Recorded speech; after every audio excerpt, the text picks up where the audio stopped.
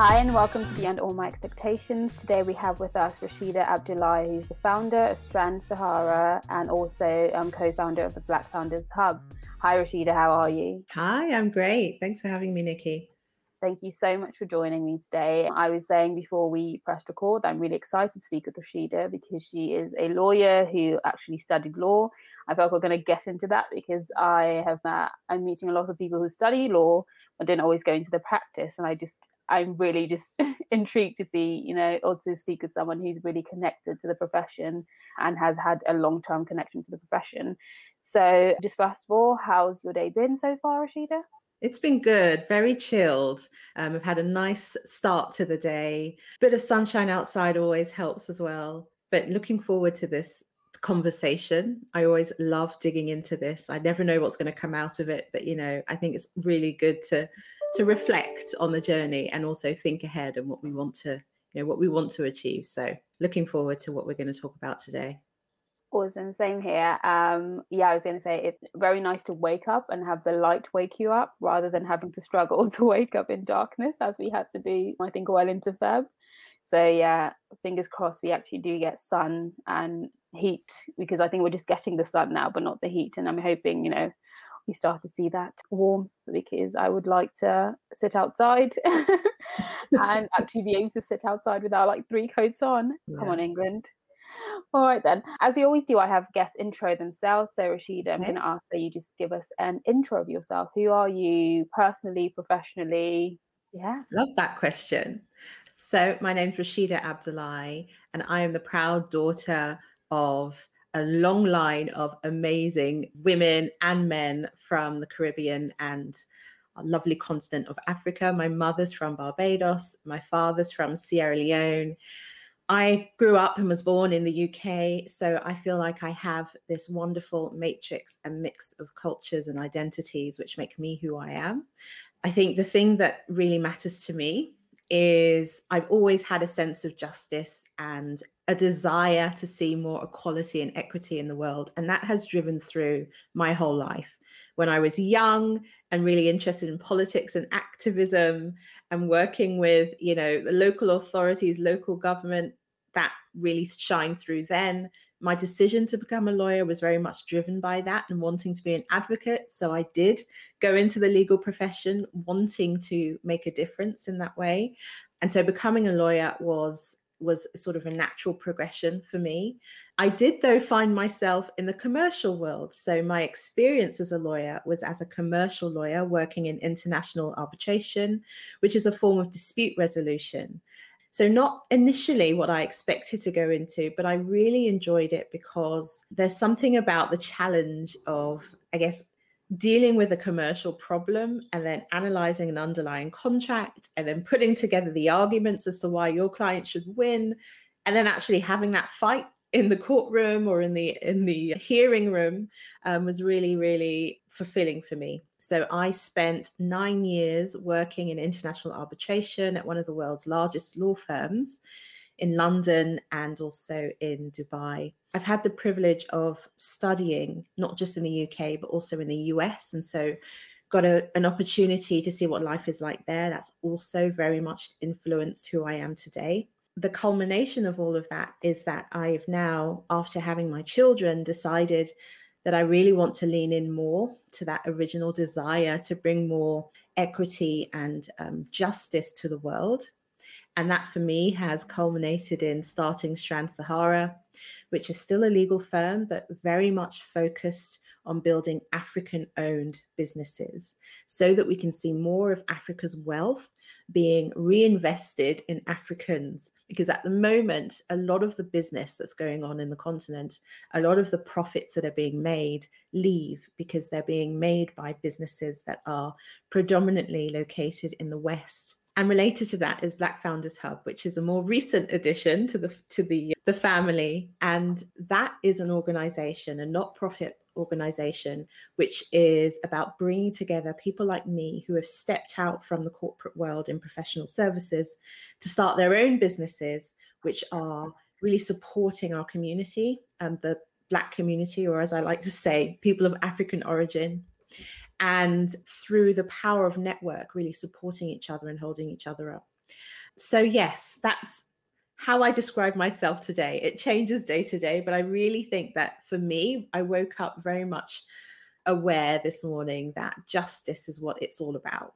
It's about putting right a lot of the wrongs that we see in the world and using my expertise, my time, my resources to move things in the right direction.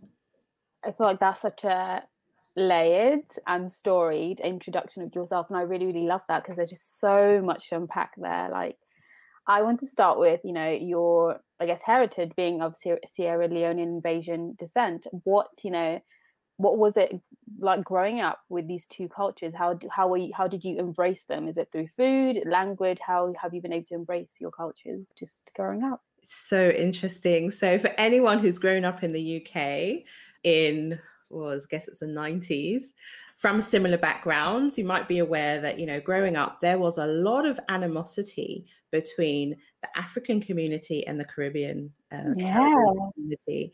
And so I found myself in this really weird position, being straddled between the two.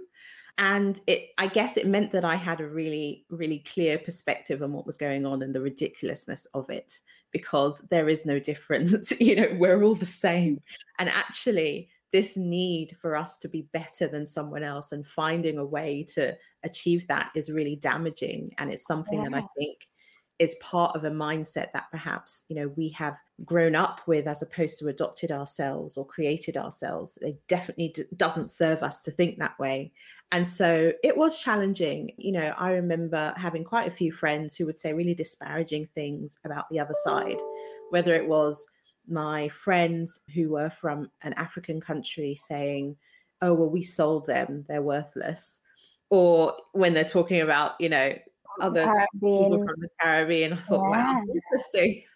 And you're proud of that, right? Wow. Obviously they weren't, but this is the sort of things that, were just said flippantly. And then on the other side, my friends from the Caribbean saying, oh, these Africans, they, really disparaging things, really born out of the image that we all see in the west of Africa, of it being a place of poverty, of hopeless, helpless, hapless people. So that was interesting growing up. I have to say, I probably had more influence from my mother's side because we would holiday in Barbados all the time. I was really close with my Bajan family. We're all quite musical in the family, and soca music, calypso, carnival, all of that was very much part of our growing up. And so I did feel when I got to sort of university age that I wanted to know more about my Sierra Leonean connection. And that was when I was able to visit Sierra Leone for the first time.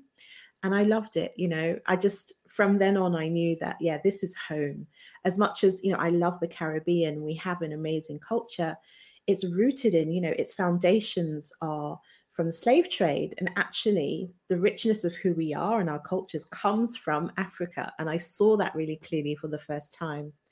And so I'm really happy now that those divisions have, at least from what I see, have gone away. And there's more of a connection between the Caribbean and the African community. I'm so, so proud of the Bajan PM right now, Mia Motley. Yes. She's doing amazing things.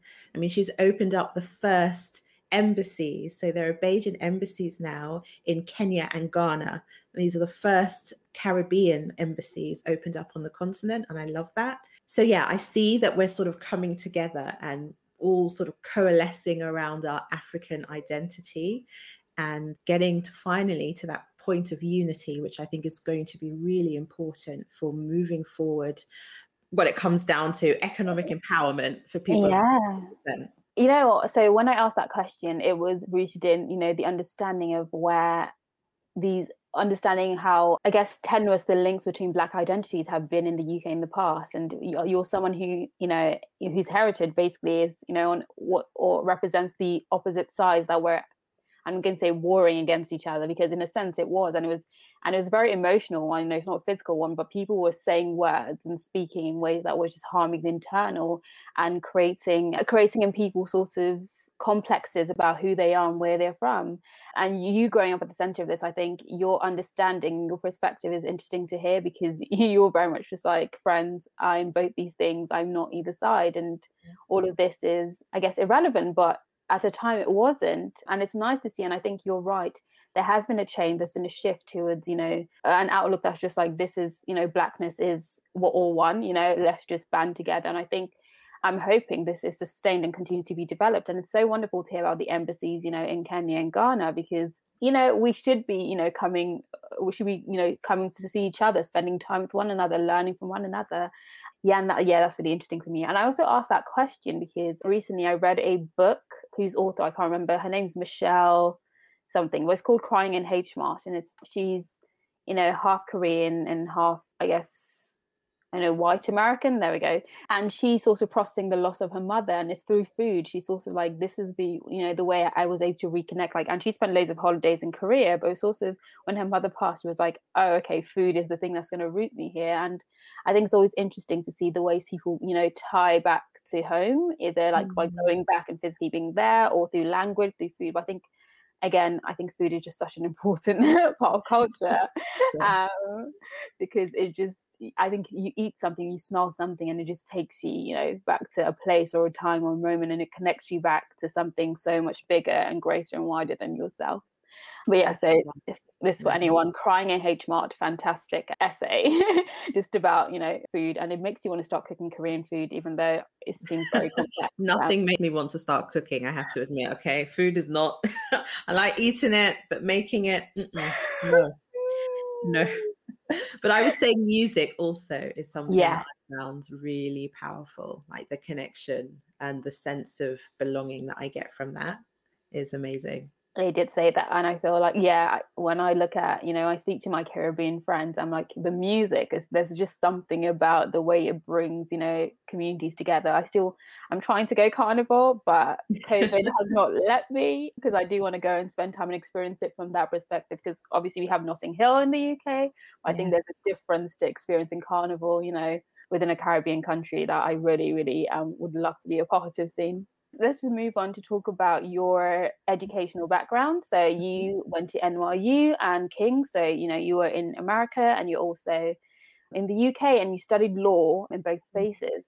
What were the differences in approaches to studying law in UK versus US? Did you see that there were differences to how law is taught? Either like, is it more emotive? Is it more what was the difference in how you were taught in both spaces? There was a big difference, and it took a big adjustment. So I'd come from the system in the UK where, I'd kind of mastered it. I was really good academically. I was gifted with that ability to, I guess, be receptive to the way that we were taught here. And that's what it is. I know there are so many intelligent people, but for whom the school system and the way that it's set up just doesn't tap into their intelligence in the same way. So I'm always very conscious that I was just very lucky that for whatever reason, the way that my brain is wired was set me up to do well in this particular school system. Yeah. Academically, I was able to excel here quite easily. I understood how it worked. I understood what's expected of us. I understood, things like here in the UK, it's very much syllabus led. And once you know everything in the syllabus, you'll be fine, because they're just looking for you to demonstrate that you understand those principles, right? So it's like you can, even if you don't attend any classes, if you've got the right textbooks, you've got the syllabus, you've got, your class papers, you can do well. It's all about exams pretty much. And so that was very much the way that I was accustomed to being taught here. It followed through with the law degree in that there were, it was predominantly marked through examinations. So that suited me. I had really good memory with a lot of these things. So that really helped as well. I'm just laughing about this because it's quite ridiculous how we judge our young people sometimes. But yes, so that experience meant that I was able to excel here. When I went to America, gosh, things were different.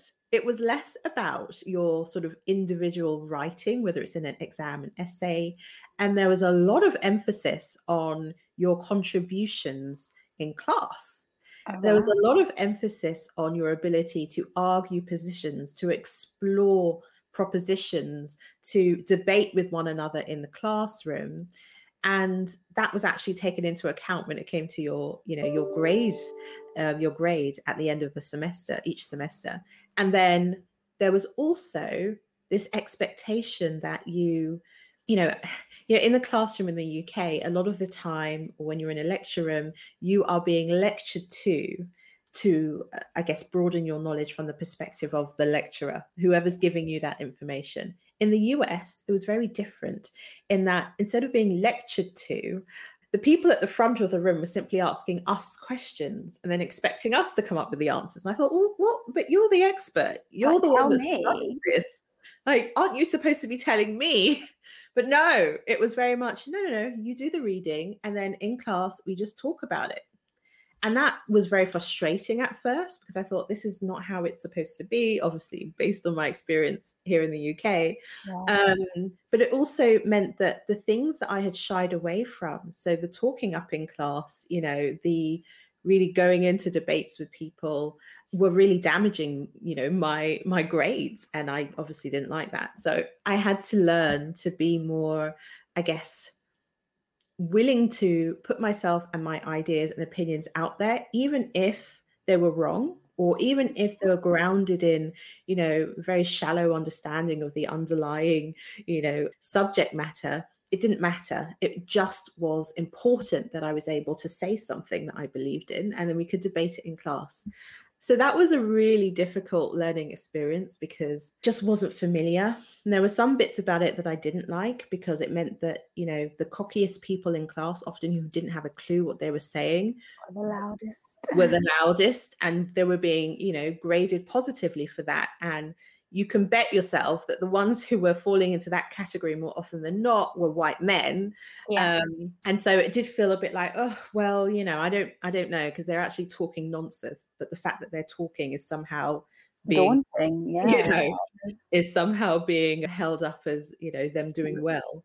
But it was good because it just forced that discipline really of being, well, firstly, speaking up, not worrying about whether what you say is right or wrong. It's more about being part of the conversation. And after, doing quite abysmally by my standards in the first semester, I was able to then catch up after that. And so I'm grateful for that experience. I think it's really useful actually to give young people that confidence and not necessarily young people, but anyone, that yes, we do have professors who have been studying this for a long time, but actually your mind is just as good as theirs. And you are able to contribute from your own perspective in a way that's valuable. So yeah, that was my experience of the differences between the way law, but more generally, the approach to study was in the UK versus the US. That's so interesting. And I love what you noted about, the ways in which we sort of judge young people with education. I think, one of the things the UK does and does well, it's, it teaches you to do the research or look into and I'm going to say quote unquote facts of things. So you're seeking the right answer. But what it then fails to teach you is that there isn't always one right answer, or, a position can change. And that's where the conversational side of the American education system serves, because you can say, I'm going to look at this and I can see that by the end of my conversation, I hopefully should be able to see 10 different perspectives. Whether that happens or whether people just talk themselves in circles is a whole other thing. But yeah, I think it's so important to have that balance. And it'd be nice if both systems could sort of borrow from one another and say, we're going to give you, the foundation of the research, and then we're also going to give you the space to challenge, what's being said, or even challenge what you think is right. Because I think part of law, which we're going to come to, is, you have to do this exploration of saying, this is what I think I know, but actually what's on the other side of what I know. And beyond law, I think, when we talk about the word justice, which you use when you introduce yourself, that's a really important thing for us to excavate. Like, what do I know? What do I think is right? And what does right look like in different situations? Because, again, different, conditions change what we think, more right or wrong is. So I'm just going to do a step back before we really dig into your career and ask this question, because you talked about, your study of law and, experience in 2 different education systems. Your choice to study law coming out of justice, I think is a really interesting one, because, when you look at justice, people might be like, I want to be a politician, I want to be a community organizer, I want to be an activist. Why was your attachment to justice law? Why was there a direct correlation? Is there a familial history of lawyers, or was that just what you understood as, the justice system? Yeah, absolutely. It was what I understood the role of a lawyer to be. Based on what, I don't know, but it was, I guess, TV shows Legally probably. Blonde. I don't know. I don't know. Well, for me, I was very much brought up on the BBC, so it's very serious, highbrow legal dramas. Whether they were right or wrong or accurately depicting what was going on, I don't know. But it was always giving the impression that, gosh, barristers are people who stand up for what's right. They advocate on behalf of others who aren't able to for themselves, and they fight for justice. So I didn't have lawyers in the family, but my understanding was that that was the role that they played in society.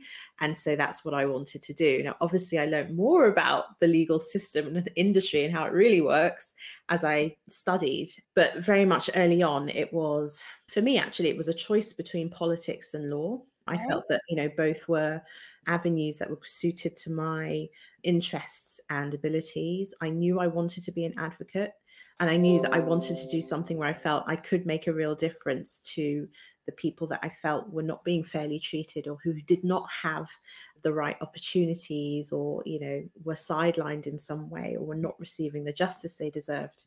And so, yes, I went into law thinking that, that would be a way to do that.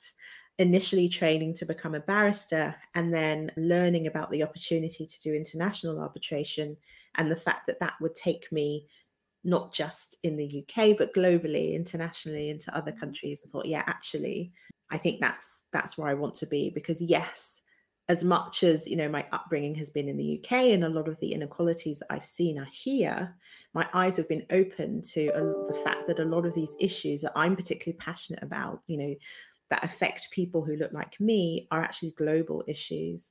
They're not local ones. And the opportunity to have an international career is what led me eventually into the corporate sort of legal world. All right, thank you very much. Thank you very much for that exploration of your decision to go into law. And I think, there is a connection. I think there's a representation of law as solely this, fight for justice. And I think once you age, let's put it that way, you come to understand in many ways that the law does manifest, and in many ways it actually impacts, our lives. You think about beyond the court system, thinking about even things like insurance and signing up for a phone and terms and conditions. And we're just like, oh, the law really does manifest in all these little things that we do. But I love that the foundation for you was, justice. What does that look like? And how can I use law to do this? Now, what then was it like to come from, this foundational idea of what you wanted to do in law to actually working within law? Because you started as a tax associate. What was, by this point, were you prepared for a different approach to the law, or was it still a shock? I think after studying, so undergraduate level in the UK at King's, and then at master's level at NYU, I had a greater understanding of legal frameworks and how they work, and the fact that, as you say, they underpin everything. The law is such an integral and important part of any society, because it helps, it sets the boundaries, it sets the rules for how we deal with each other, for how the government deals with us, for how businesses interact. And it helps build trust, because we know what the rules are, essentially, and that the rules will apply to everyone, or they should do. But what I also was starting to see is that, the law is very much, man-made. So it's not always what it should be in terms of, when I think about justice, and, the moral impediments sort of behind that are not always reflected in the law. And so there's always work to be done to develop the law so as to continually make it, I guess, reflect our own moral values in society, and ensure that the rules indeed do reflect what we think are reasonable and just outcomes. So that aside, going into corporate law, then for me, it was very much about wanting to become a better lawyer. At that point, you've studied, you've read a few books, but you haven't practiced law. You don't really know what it's like. You're still very much a baby lawyer, in the infant years. You're not yet qualified.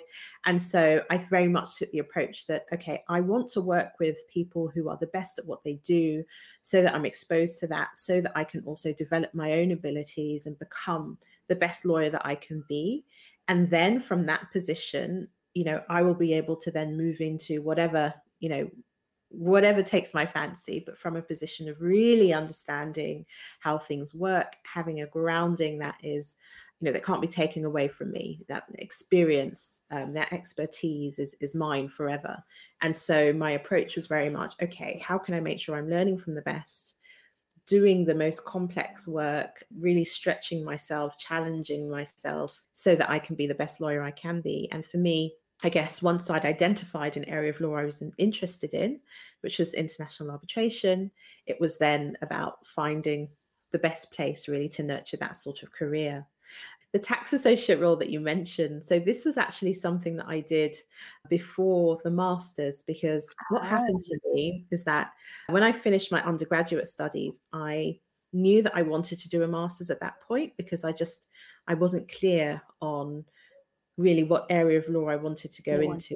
Yeah. I don't know, you might have heard from others that, especially when you're from my background, there's a lot of, I don't know, when you look at the bar, for example, and its ethnic makeup, there aren't very many Black barristers, but for those that you do see, a lot of them are concentrated in areas such as, criminal law, family law, immigration law.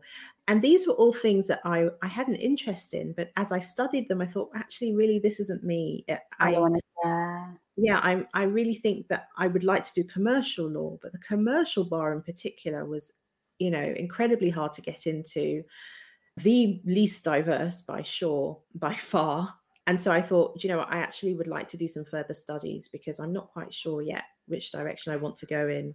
Yeah. And so I applied for scholarships to study in the US, because I thought, why, I want an international career, let's do that. And I remember going through this process, and I got a scholarship. I was awarded a scholarship to go to Harvard or MIT. I thought, okay, this is brilliant. I'd love to do that. But then the scholarship didn't guarantee you entry into the school of your choice. So I applied to Harvard Law School, and then they came back to me and said, I didn't get in, essentially. I wasn't experienced enough just coming out of university here in the UK at 21. I thought, what? But then I understood in the US, you have to do a sort of undergraduate degree before you can even do a law degree, before you can even do a master's. And so the culture was just different, that you don't really have system, doing a law master's. I thought, okay, but I'm not taking that for an answer. So, ultimately I was given the choice of going to Harvard, but not to study law. I could only do, I think it was, the thing that I thought that might work for me was working at the School of Government at Harvard, because, I had that in politics. But then I thought, growing up here in the UK, we're very aware of the sort of badges of elitism that people stick on their CV, and it opens doors, whether it's Oxbridge or going to a certain public school. And I'd always been really just sort of repelled by that. The thought that, I need to have this badge on my CV for people to think that I'm good seriously or worthy.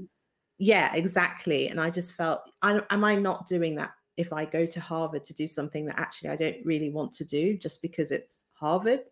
And I had a real stern word with myself, and I just said, no, I'm not doing that. And so instead, I took a year off, worked as a tax associate at PwC to make some money, because I thought, if I'm going to have to pay for myself, I'll pay for myself. And as it turned out, I got offers from other universities, so NYU being one of them, with a scholarship. So I was able to study in New York instead, doing the master's in law that I wanted to do, and feeling that feeling that agency that, yes, what I want, I can make happen. I don't need to accept things that others sort of impose on me. That's why I did the tax associate job. I had zero interest really, but I needed to make some money before I could go off to New York. I love that little, I guess, blip out of your career moment. Just like, this was a moment where I did what was needful. But I really, really love this standing in what you wanted to do, because I think sometimes, because of cultural shifts, you think, maybe I adjust to the system. But it's like, actually, no, because the system that built me is already different. I'm built to go and do a master's at 21, where America, I'm like, you haven't built your students to do the same, but sorry, I'm ready for this, and I know I can contend with this. And even though you had to make adjustments after the first semester, you did make those adjustments. And Exactly. you made the success. And I think, yeah, it's really interesting how differently, we think of careers and we just think, yeah, that person is in this and I'm in this, but our journeys are so different based on, where we're from. And and this goes down to not just country, but as you've said, ethnicity, what schools you go in, what schools you go to, like so many different things mean that our experience of a similar thing or our experience of the same thing can be so different and varied and layered and come with so many different histories. And some histories are more storied than others, because some people have a more straightforward progression, where others have, like yourself, a more nuanced and interesting journey. So you talked about finding yourself within the law and understanding that commercial law was a space you wanted to be in, and then working, and you worked for quite some time, about 9-10 years within organizations to understand commercial law, but specifically international arbitration. And you've taken that and you've now formed Strand Sahara, which is your own founded company, and the focus is businesses in Africa or businesses in the UK that relate back to Africa, but also businesses within sub-Saharan Africa. First question I want to ask is, Strand Sahara, what's the story behind the naming of the company, Strand Sahara? Coming up with a name was really hard, actually. I struggled, and at that time when I was starting, I had two partners as well, and we were all really struggling to come up with a name, because everything that we had thought was really cool and clever had been taken already, pretty much. And then some of what we thought was really cool and clever, everyone else said, no. Sorry. Like, Latin, really? No, she doesn't. But no one's gonna get that. Right, exactly. And so we thought, okay, well, let's put those ideas to one side and think about something that actually speaks to what we're doing and who we are. And so the thing that linked us was that we had all studied at King's College in London, and the legal campus was at the Strand. And I mean, the great thing about that also is that it's very much the legal heart of London, given that you've got the Royal Courts of Justice just down the road. And then also now the Rolls Building, the Supreme Court's a bit further away, but it was very much, if you were a litigator in the UK, you would always be in that area. Yeah. So we thought that was good, because the whole concept behind the business was that we wanted to use the expertise that we had gained from, what many say is not just, the legal heart of London, it's the legal heart of the world, in that a lot of the world's legal systems, especially on the continent, are derived from common law, which was developed. And so it's taking the expertise that we have gained in the legal heart of the world, but using it to benefit Africa.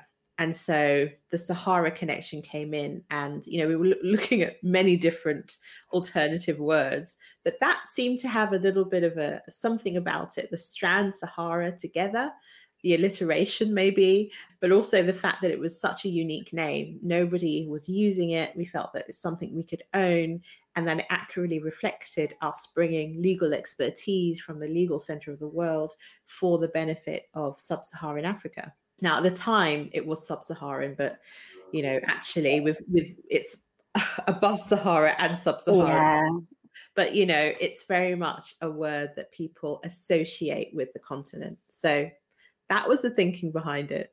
Okay, that's so interesting, because I think when I saw the name, I sort of picked up on this idea of a linking of one place to another, and using what you had to go back home. But I think that kind of also the Strand, I just didn't even think about it. But I guess I'm not in the legal field. I love that sort of double or triple layered naming. I think it's such a lovely name, because in a sense, it shows the heart. This idea of the Strand, it shows the heart of what the company does. Now, you spoke about having two partners or two other partners when starting the company. Are you still with those partners, or are you solely the CEO and founder of the company at the moment? Yes, so I did have two partners at the beginning where we were really fleshing out the idea.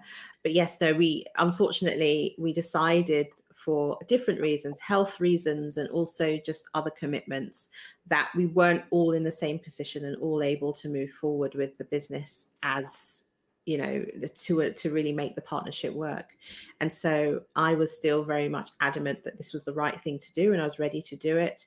And so before we launched, we made that decision, which is why Strand Sahara now, I'm very much the founder and CEO, because what you see today is very much come out from, post-launch, what I have put out there with others that I've worked with. I do have other partners, but in a different sense, in that in delivering the service, we have to engage legal practitioners who are qualified in other jurisdictions. So, for example, the 8 other African countries that we cover. And so the partners that we have at the moment relate to the law firms within those other countries that we work together with to deliver our services. But yes, it's, there's so much to learn there or that I could say there. And I do, when I'm talking to other business owners about, starting business with other people and the discussions that you really need to have. And I'm really grateful that we had the really important discussions before the launch of the business, because it meant that, there were no misunderstandings, which I think can easily happen when you're working with people that or friends, because there's a lot that's unsaid in those relationships that really needs to be said when it comes to a business. And so one of the things that we do at Strand Sahara is helping co-founders to put in place agreements so that they're having the right conversations at that early stage. Otherwise, frankly, those are the sorts of relationships that can really bring a business to its knees. Yes, I think particularly when you're working with friends, you make a lot of assumptions about what's known and what's understood, and that doesn't always work in business. And I've seen that happen to friends and family. You're like, because there's this idea of trust, and you think this shared mindset, and again, this is how the law plays a role in, you're also like, let's put some things down so that we have an understanding, we have clarity of certain, or what I call boundaries, I guess, within, what we're going to do here. But the reason I asked the question of clarification on, your partnership is I want us to delve into, you going into being a business owner. Now you've come from, the side where you're advising, businesses and you're speaking to people, but now you had to step in and run a business, and while you started with partners, you've really been running it as the sole founder. What did you think the transition was going to be like? And I know one of it was, transitioning with partners and not having those partners. Yes. But aside from that, what do you think the transition was going to look like? What did it end up looking like for you in the most unexpected ways? I want to see, most unexpected ways. Gosh, it's really tough. I really didn't know what to expect, to be honest. I come from the corporate world. That was where I had learned everything. That was what framed and really sort of just guided every decision that I had made, my environment. And so I had no idea what it would look like outside of that construct. I knew that the things that I didn't like about the corporate world, very much feeling limited in what I could do, limited in who I could work with, limited in how much I could earn, limited in how much innovation I could bring to what I was doing. All of those things I didn't like. And so I very much relished the opportunity to throw those away. But what I did love was the support that you get. I don't like working on my own. I think that's another reason why I decided not to go down the bar route and decided to join a law firm, because I really wanted to be part of a team. It's again why the whole decision to start the business was very much a conversation between, 3 friends wanting to do it together. But ultimately, when push came to shove and I had to decide, okay, are you ready to do this on your own?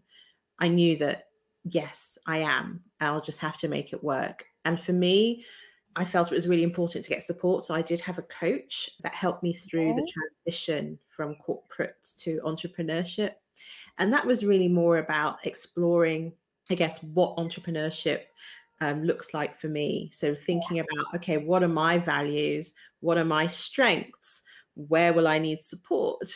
How can I make sure that I am, really setting myself up for success here? And then in addition, I joined a business accelerator so that I could be amongst the community of entrepreneurs and sort of, I guess, just vibe off their energy and ask them questions. And, the accelerator lasted a year. So it was a really great opportunity for me to get support from that community.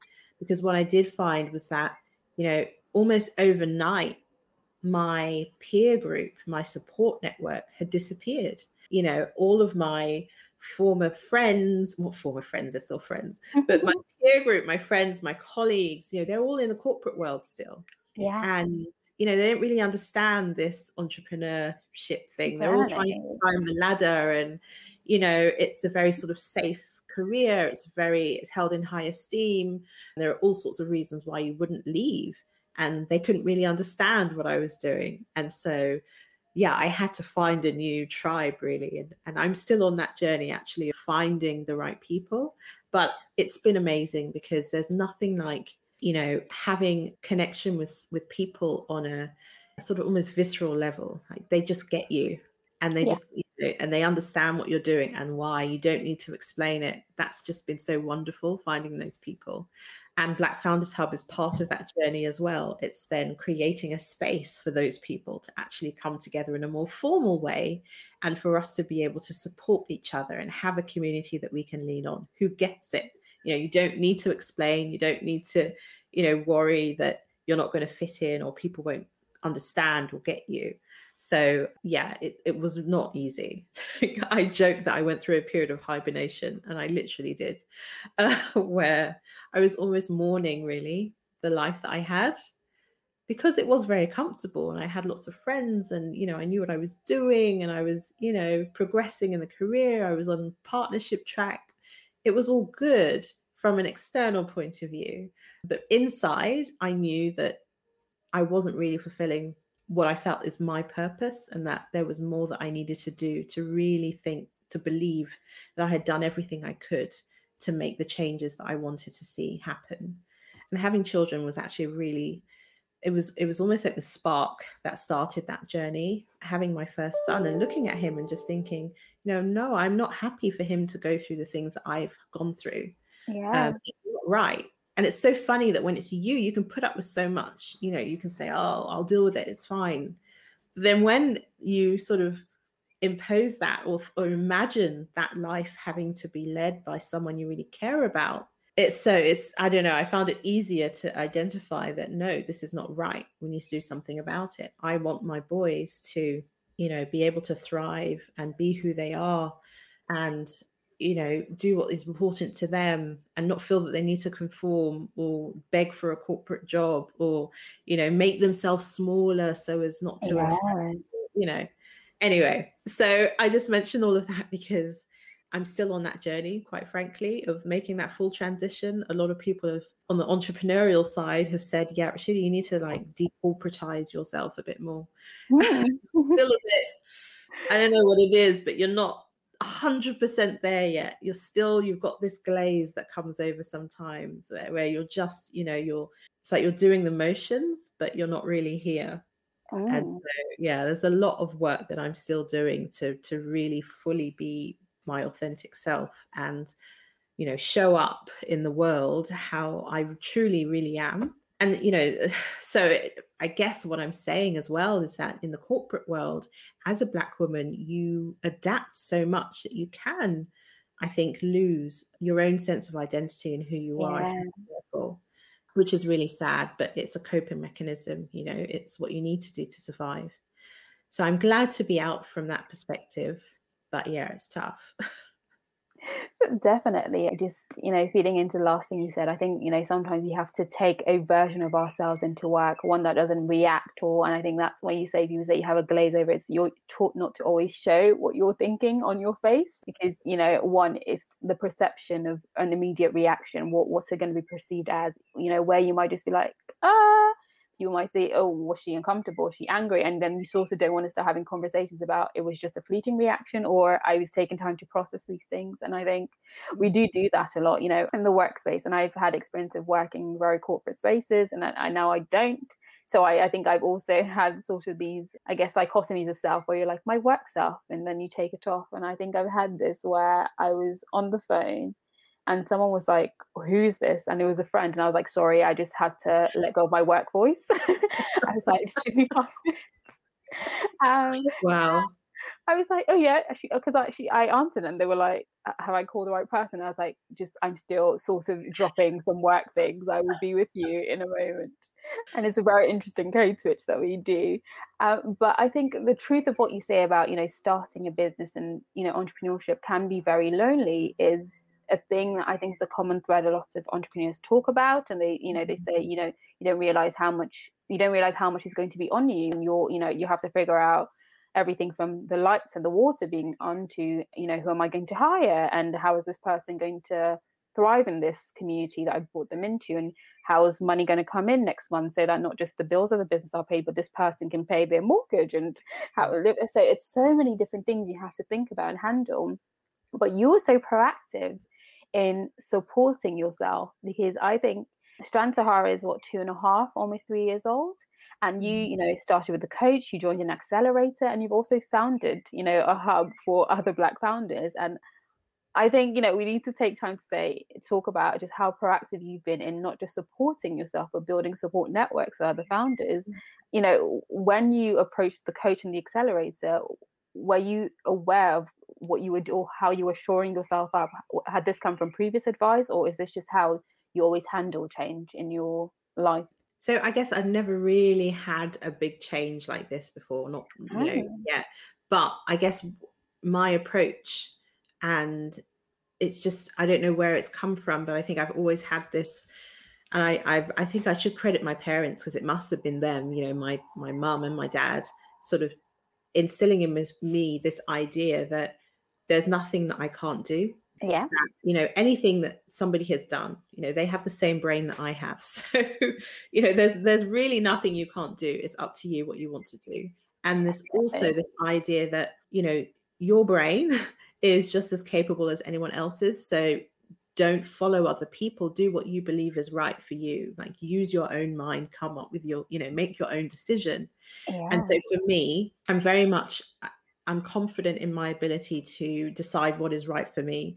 And I knew that when I was thinking that I want to do something else, there was a lot of muddiness in there. I wasn't really clear on what I wanted to do or why.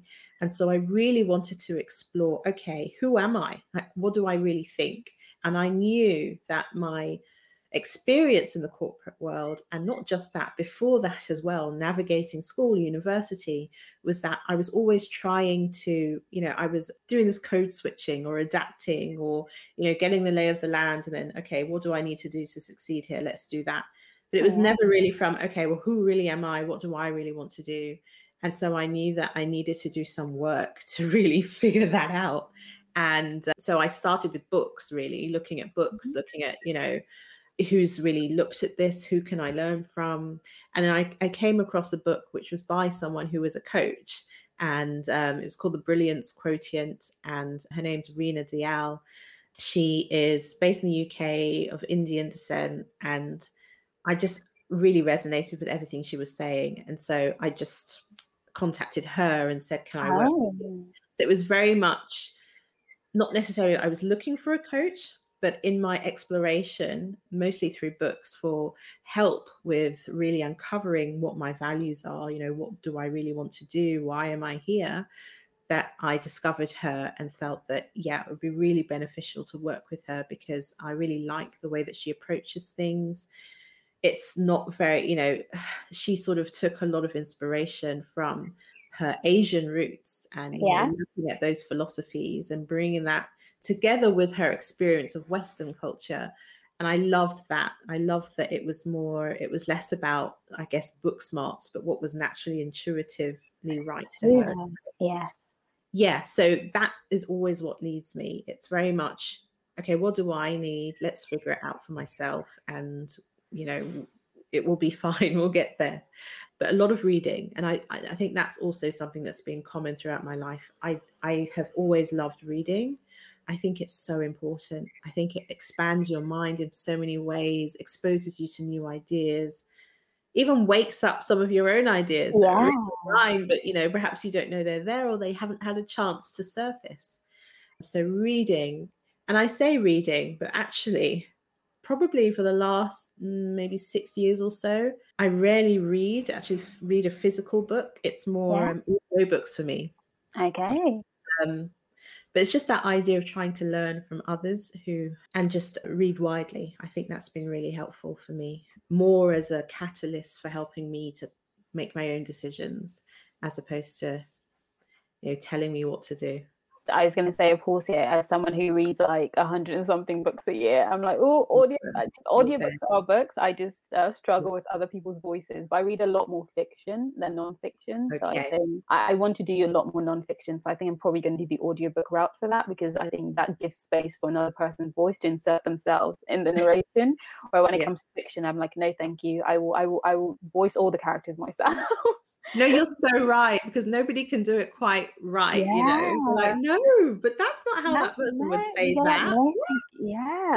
To get very invested in books. But I think I want to go back to, what you said about, your parents instilling this idea that you can do it. And I think, my parents had this thing where they'd always say, the person that, and this goes back to school, the person that came first, so they have two heads. And it sounds really harsh, but what they meant to say was the person who did best used their brain power, so why don't you use yours? And it's not calling of you to be like that person. It's saying that person, figured out what was inside of them and brought it to life, and the challenge is for you to do the same.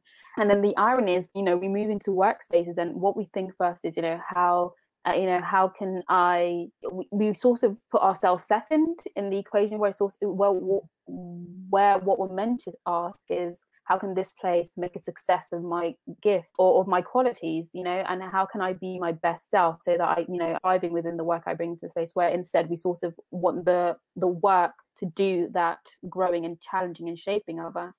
And I think thinking about what the coach whose book you read and you then took on, using her cultural background as a framework for how she steps into the world, is really important, because again, this is part of bringing your whole self to work. How do I bring the entirety of my my collection of philosophies and ways of working and how I think about the world, how do I bring this into work? Because sometimes you can go and say, okay, what's the system in place, we'll use that system, but does that system work best for you? Is that how you flourish best? No.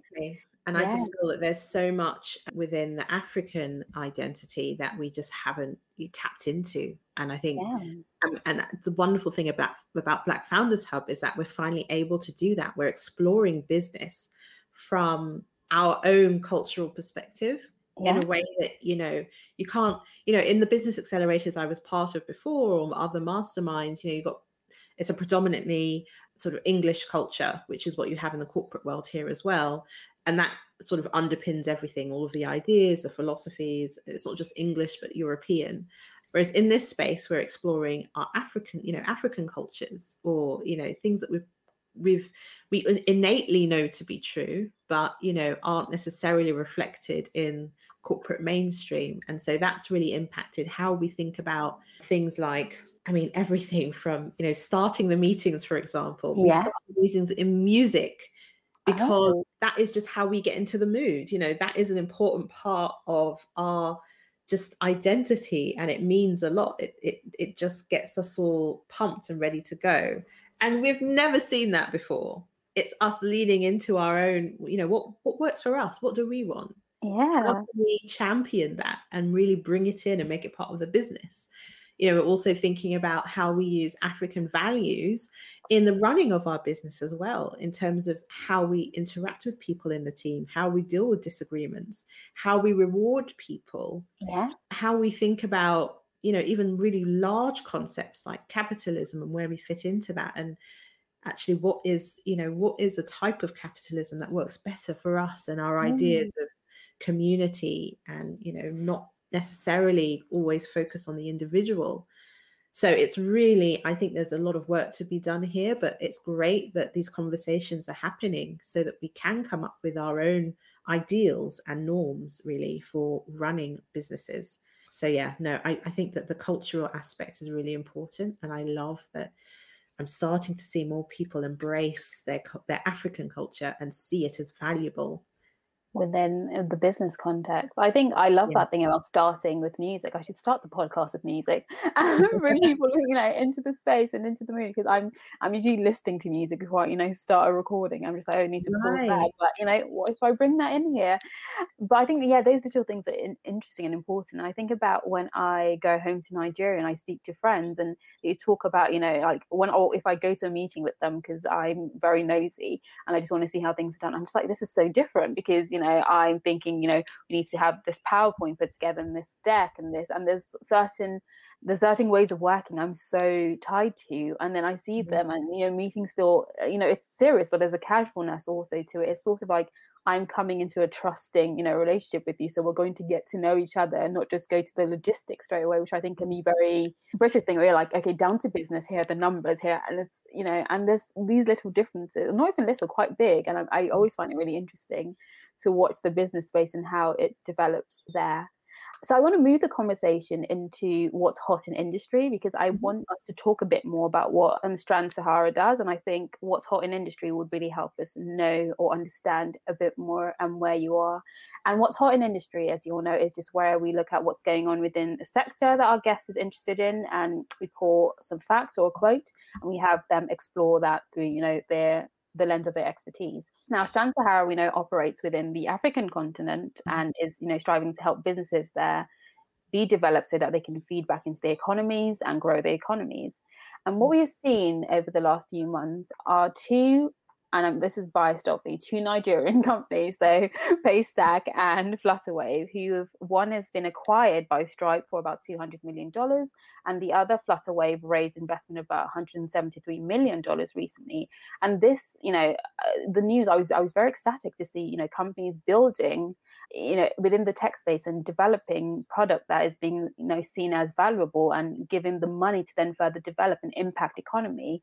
What, as a business as a lawyer who's investing in this space and giving businesses these structures to grow to, $200 million valuation, what do these valuations and these acquisitions tell us about what's going on within the African entrepreneurship space? Okay, great question. Yeah. And I have to start by saying lots of love for Nigeria. Like, please feel free to ring the bell. Okay. My husband is Nigerian, my children are therefore Nigerian. It's just been, what I love about Nigeria in particular is the strength of identity and culture and uncompromising pride in that. It's everything. And sometimes stubborn. Well, whatever. I love it. So yes, I think that it shows us that we are moving to a time where I think a lot of people are waking up to the fact that our future is the future of the global economy is African.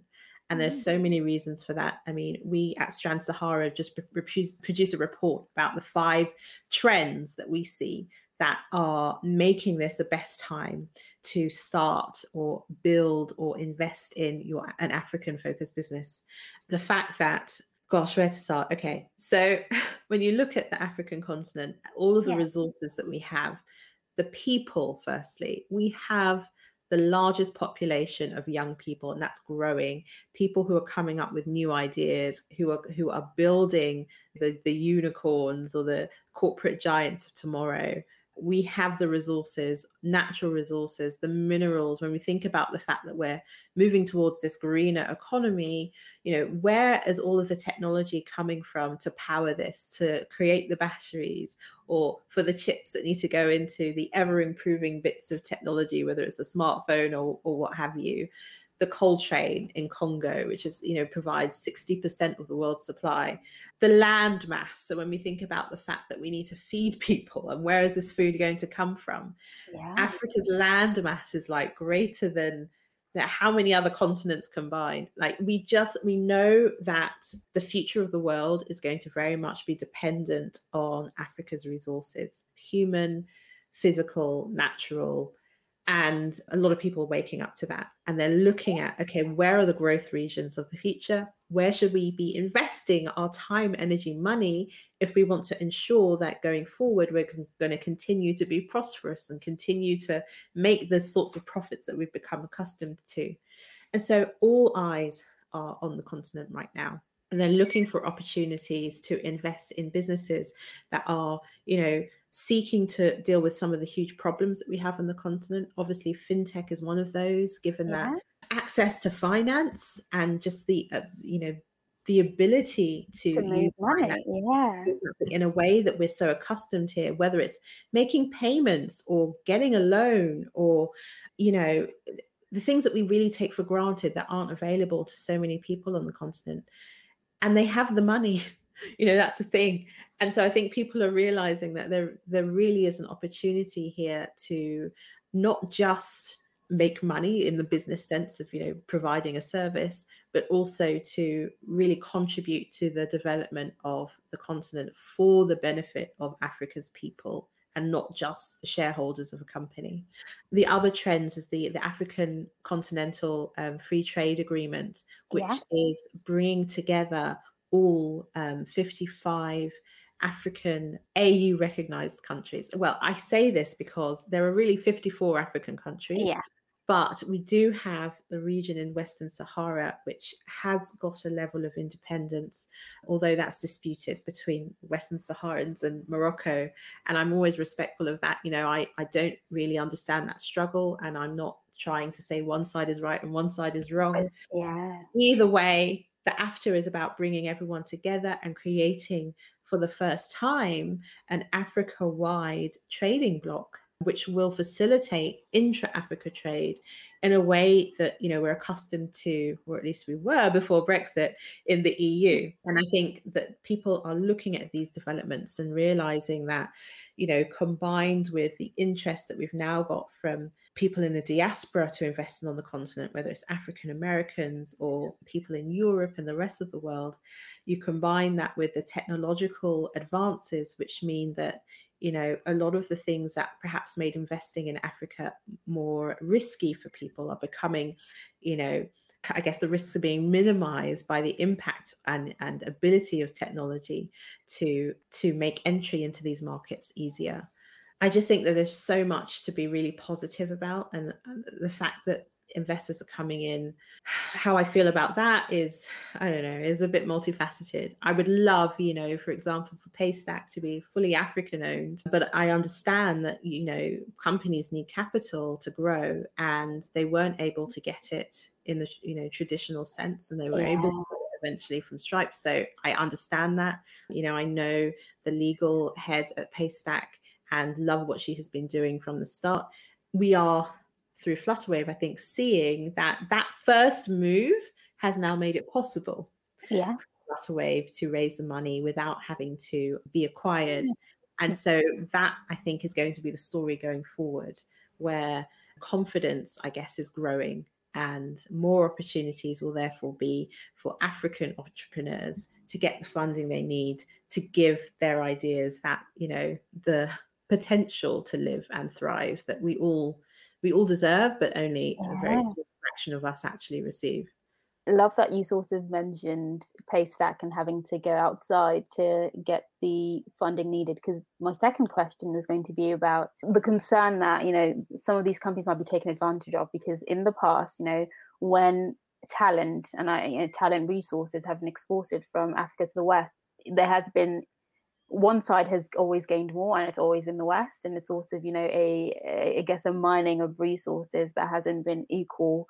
With the work that Strand Sahara does, how do you when you work with your clients, how are you having to think about laws that protect these businesses? Because Paystack and Flutterwave is unexpected, unprecedented, and are there legal frameworks that are actually protecting these companies? And how is Strand Sahara standing in the gap for some of these gaps in the legal language? There are so many ways, gosh. So we've created a framework to try and make this easier for business owners. Okay. We call it the 5 legal protections, and this really just distills all of the myriad of legal obligations and challenges and protections into 5 really key, distinct areas to think about. It's too much to go into now, but I would encourage people, please, the information's on our website. But what I'd like to focus on is, I think, when it comes to investment, because that often is an important part of the journey of these sorts of companies that need a lot of capital to grow, And I should say not every company does. So that's also important. But, if you are the likes of Flutterwave or Paystack, you are going to need an injection of money. And so what we do is really help with understanding for business owners and founders what the different forms of investment are and which ones are right for them. And then what sort of terms they should be agreeing to and those that they should be running away from, frankly, because of what you mentioned, the propensity of some investors to want to really take advantage, Yeah. using the leverage they have, the money that they're waving to get founders to sign agreements that really are, incredibly one-sided and unfair. Ultimately, the founders, the entrepreneurs, they are the value. They are the ones who created the business, that have Yeah. not just had the idea, but actually done the hard work of bringing it Development. to life, Yeah. right? Of executing it in a way that has resonated with the market. The investors, their leverage is that, they happen to have capital. Some of that they may have made themselves, they may have, inherited. Frankly, we don't know, but they haven't had to do the hard work of Yeah. coming up with a new business and making it work. So I like to remind founders of that, and just reset things in their mind. Like, look, you are the gold here. You are the valuable bit. Okay. You have already achieved the feat that's really hard to achieve. So if you're bringing people in for them, to benefit from their money, then it needs to be on terms that respect you and your value. And so we look at the term sheet and understanding what the different clauses there actually mean, how you can make sure that, the key risk that you can't be fired from your own company, Yes. which happens, Oh, or that your interest in the company isn't forever and ever diluted at the so that yeah. your investors are able to claw more and more value out. Or how to make sure that you're never in a position where your investors have so much influence over your decisions because they've demanded board seats and they've demanded vetoes, that you're not able to run the Make business in the way money. you Yeah. fit, and then what happens typically is that the investors who are just looking at their return, they want to do whatever is going to make them the most money now, even though long term it's the wrong decision. And so there are all of these things really to think about and to make sure that you understand, so that when you're agreeing to take on this investment, you do not sign up to these sorts of terms that really, as you say, put them at a disadvantage and take advantage of what they have already achieved. Thank you so, so much, Rashida. And I think, any founders, wherever you are in the world, I think definitely want to go on the Strand Sahara website and just look, Yes, please do. what they do, because I think it's really important, particularly, I think, for founders emerging from the African continent to think about, how they protect their ideas, their work, but also the journeys. Because I think one thing that's really important is we need companies that are going to last the 100, 300-year marks, because they have been developed and built with the economy that they've been founded in mind. Because a lot of what happens when ideas are exported is we start building for the West, and you start building to model something that isn't actually the reality of where you're building. And I think it's really important that founders protect their vision, so that we have companies lasting as many years and going generations and generations, and being a part of the economy in a very, what's the word, grounding way. Thank you so much, Rashida. It's been such a pleasure to speak with you and just hear about your experience, your journey, your work with Strand Sahara, but also the Black Founders Hub, because it's really fantastic to see that you're already paying back in a space that you just started in. And the final thing we're going to talk about is expectations, because obviously this is beyond all my expectations. And my question for you is, looking ahead, Strand Sahara has already done so much and is existing within, the African entrepreneurship framework in a really strong way. When you look ahead to maybe 3-5 years, where would you like to see the company develop, or what industries would you like to see Strand Sahara developing in for the African continent? That kind of question. Really good question. Yeah. So Strand Sahara to me is still a very young company. Yeah.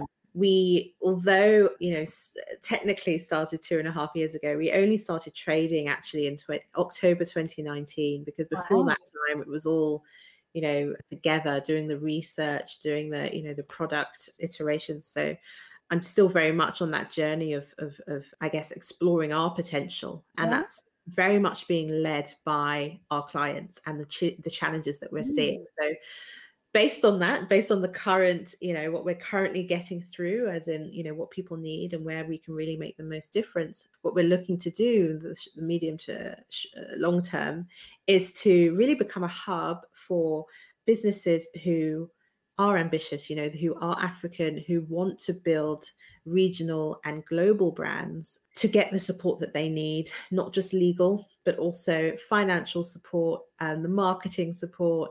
Not that we would be providing it all, but we want to be a source of information and connections and network, because what we found is that a lot of our clients are in the diaspora and they're really keen to now use the expertise and experience they've gained to make a positive impact on the continent, but they don't necessarily have the networks on the ground to help them. And so it's about building that up so that there is confidence that they can do it. They've got a network they can rely on and they can hit the ground running, really. Because I think we need to see more diaspora engagement with the continent. We need more people to, instead of going the other way, to start coming back, because we've got some brilliant minds already who are contributing to the wealth and development of already wealthy nations, when frankly at home we have people literally dying for want of clean water because of hunger.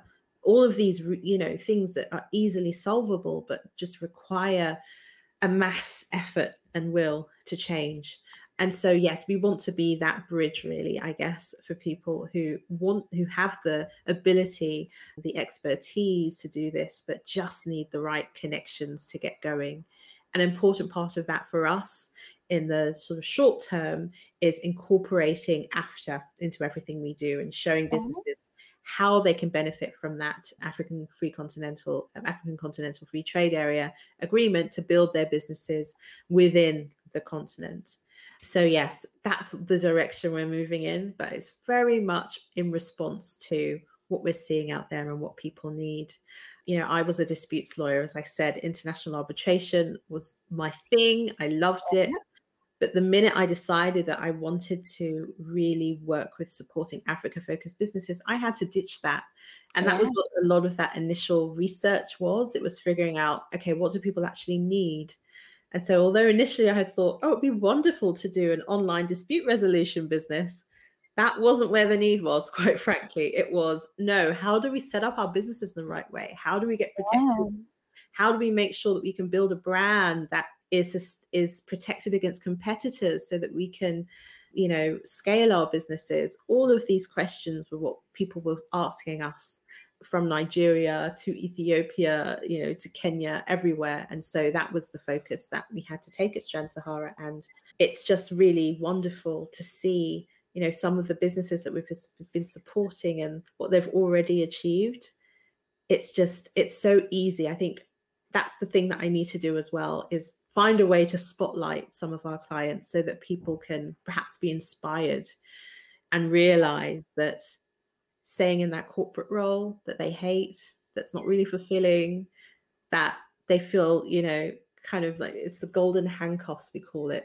Golden is, it's well paid, it's very comfortable, everybody thinks you're wonderfully, but it's still handcuffs, to break free of that, to really do what they can, what I feel that they have the potential to do, which far exceeds what they're doing at the moment, and be a really beacon for those championing them people. So yeah, a bit of a ramble there, I'm afraid, but it's something I'm really passionate about. We call it the African dream, that we want more people to realize the African dream, which for us is about building a business that really, gives you the life that you crave, fulfills you, but at the same time has such a positive impact on the lives and life chances of Africa's people. Whether that's on the continent or frankly in the diaspora as well. We all so badly need more economic empowerment in our community. So yes, I'll end on that. The African dream, people. The African dream. Aspiring to. And I think honestly that's the perfect place to end. We should all in the diaspora and on the continent be striving towards the African dream, which is the betterment of not just the African economy but the lives of persons of African descent everywhere in the world. And honestly, yeah, I think that's mic drop. We've, cemented this episode perfectly, Rashida. So just to close out, I'm going to ask, and I think the three strands, there's Rashida the person, there's Rashida Strand Sahara, and there's, the Black Founders Hub. So can you just let people know where to find, these three separate entities, because I'm going to call you an entity because you are. Where can they find on socials and website? Just give us that information, please. Yeah, sure, absolutely. So I am a professional speaker. I've been doing it as part of my legal career, but also post that now with Strand Sahara. And so do take bookings from www.rashidaabdullahi.com. That's the personal email website. Business website, Strand Sahara, www.strandsahara.com. Nice and simple. Strand like a strand of hair, Sahara like the desert. And that is where you can find lots of free information about the 5 legal protections that I mentioned and how we can assist. One of the great things that, I think that we've managed to do is create a really easily accessible legal resource. So all of our prices are 100% transparent and fixed. You will always know what you're getting on the tin, if you like, when you work with us. Black Founders Hub. So we are at www.blackfoundershub.com. And you can, through the website, learn a bit more about us. And if you would like to apply, we have spots for founders on cohorts of 10, where we bring 10 founders of professionally Black-owned professional services businesses together for a mastermind. We learn from people in our industry who've already built multi-million-pound turnover businesses and support each other in achieving that same goal. And on socials, you can find me on LinkedIn. That's probably where I live the most, Rashida Abdullahi. But for Strand Sahara, we do have a very active Instagram account where we give lots of insights, tips, and tricks for business owners. That's at Strand Sahara. So please do follow us there as well. Thank you so much, Rashida. It's been a pleasure to have you on Beyond All My Expectations. I feel like I've learned so much, and I'm so inspired to just look back home and see what's going on and, try to do more. And yeah, thank you so much again. And thank you so much to everyone. Again, this has been Beyond All My Expectations, and I'll see you next episode. Goodbye.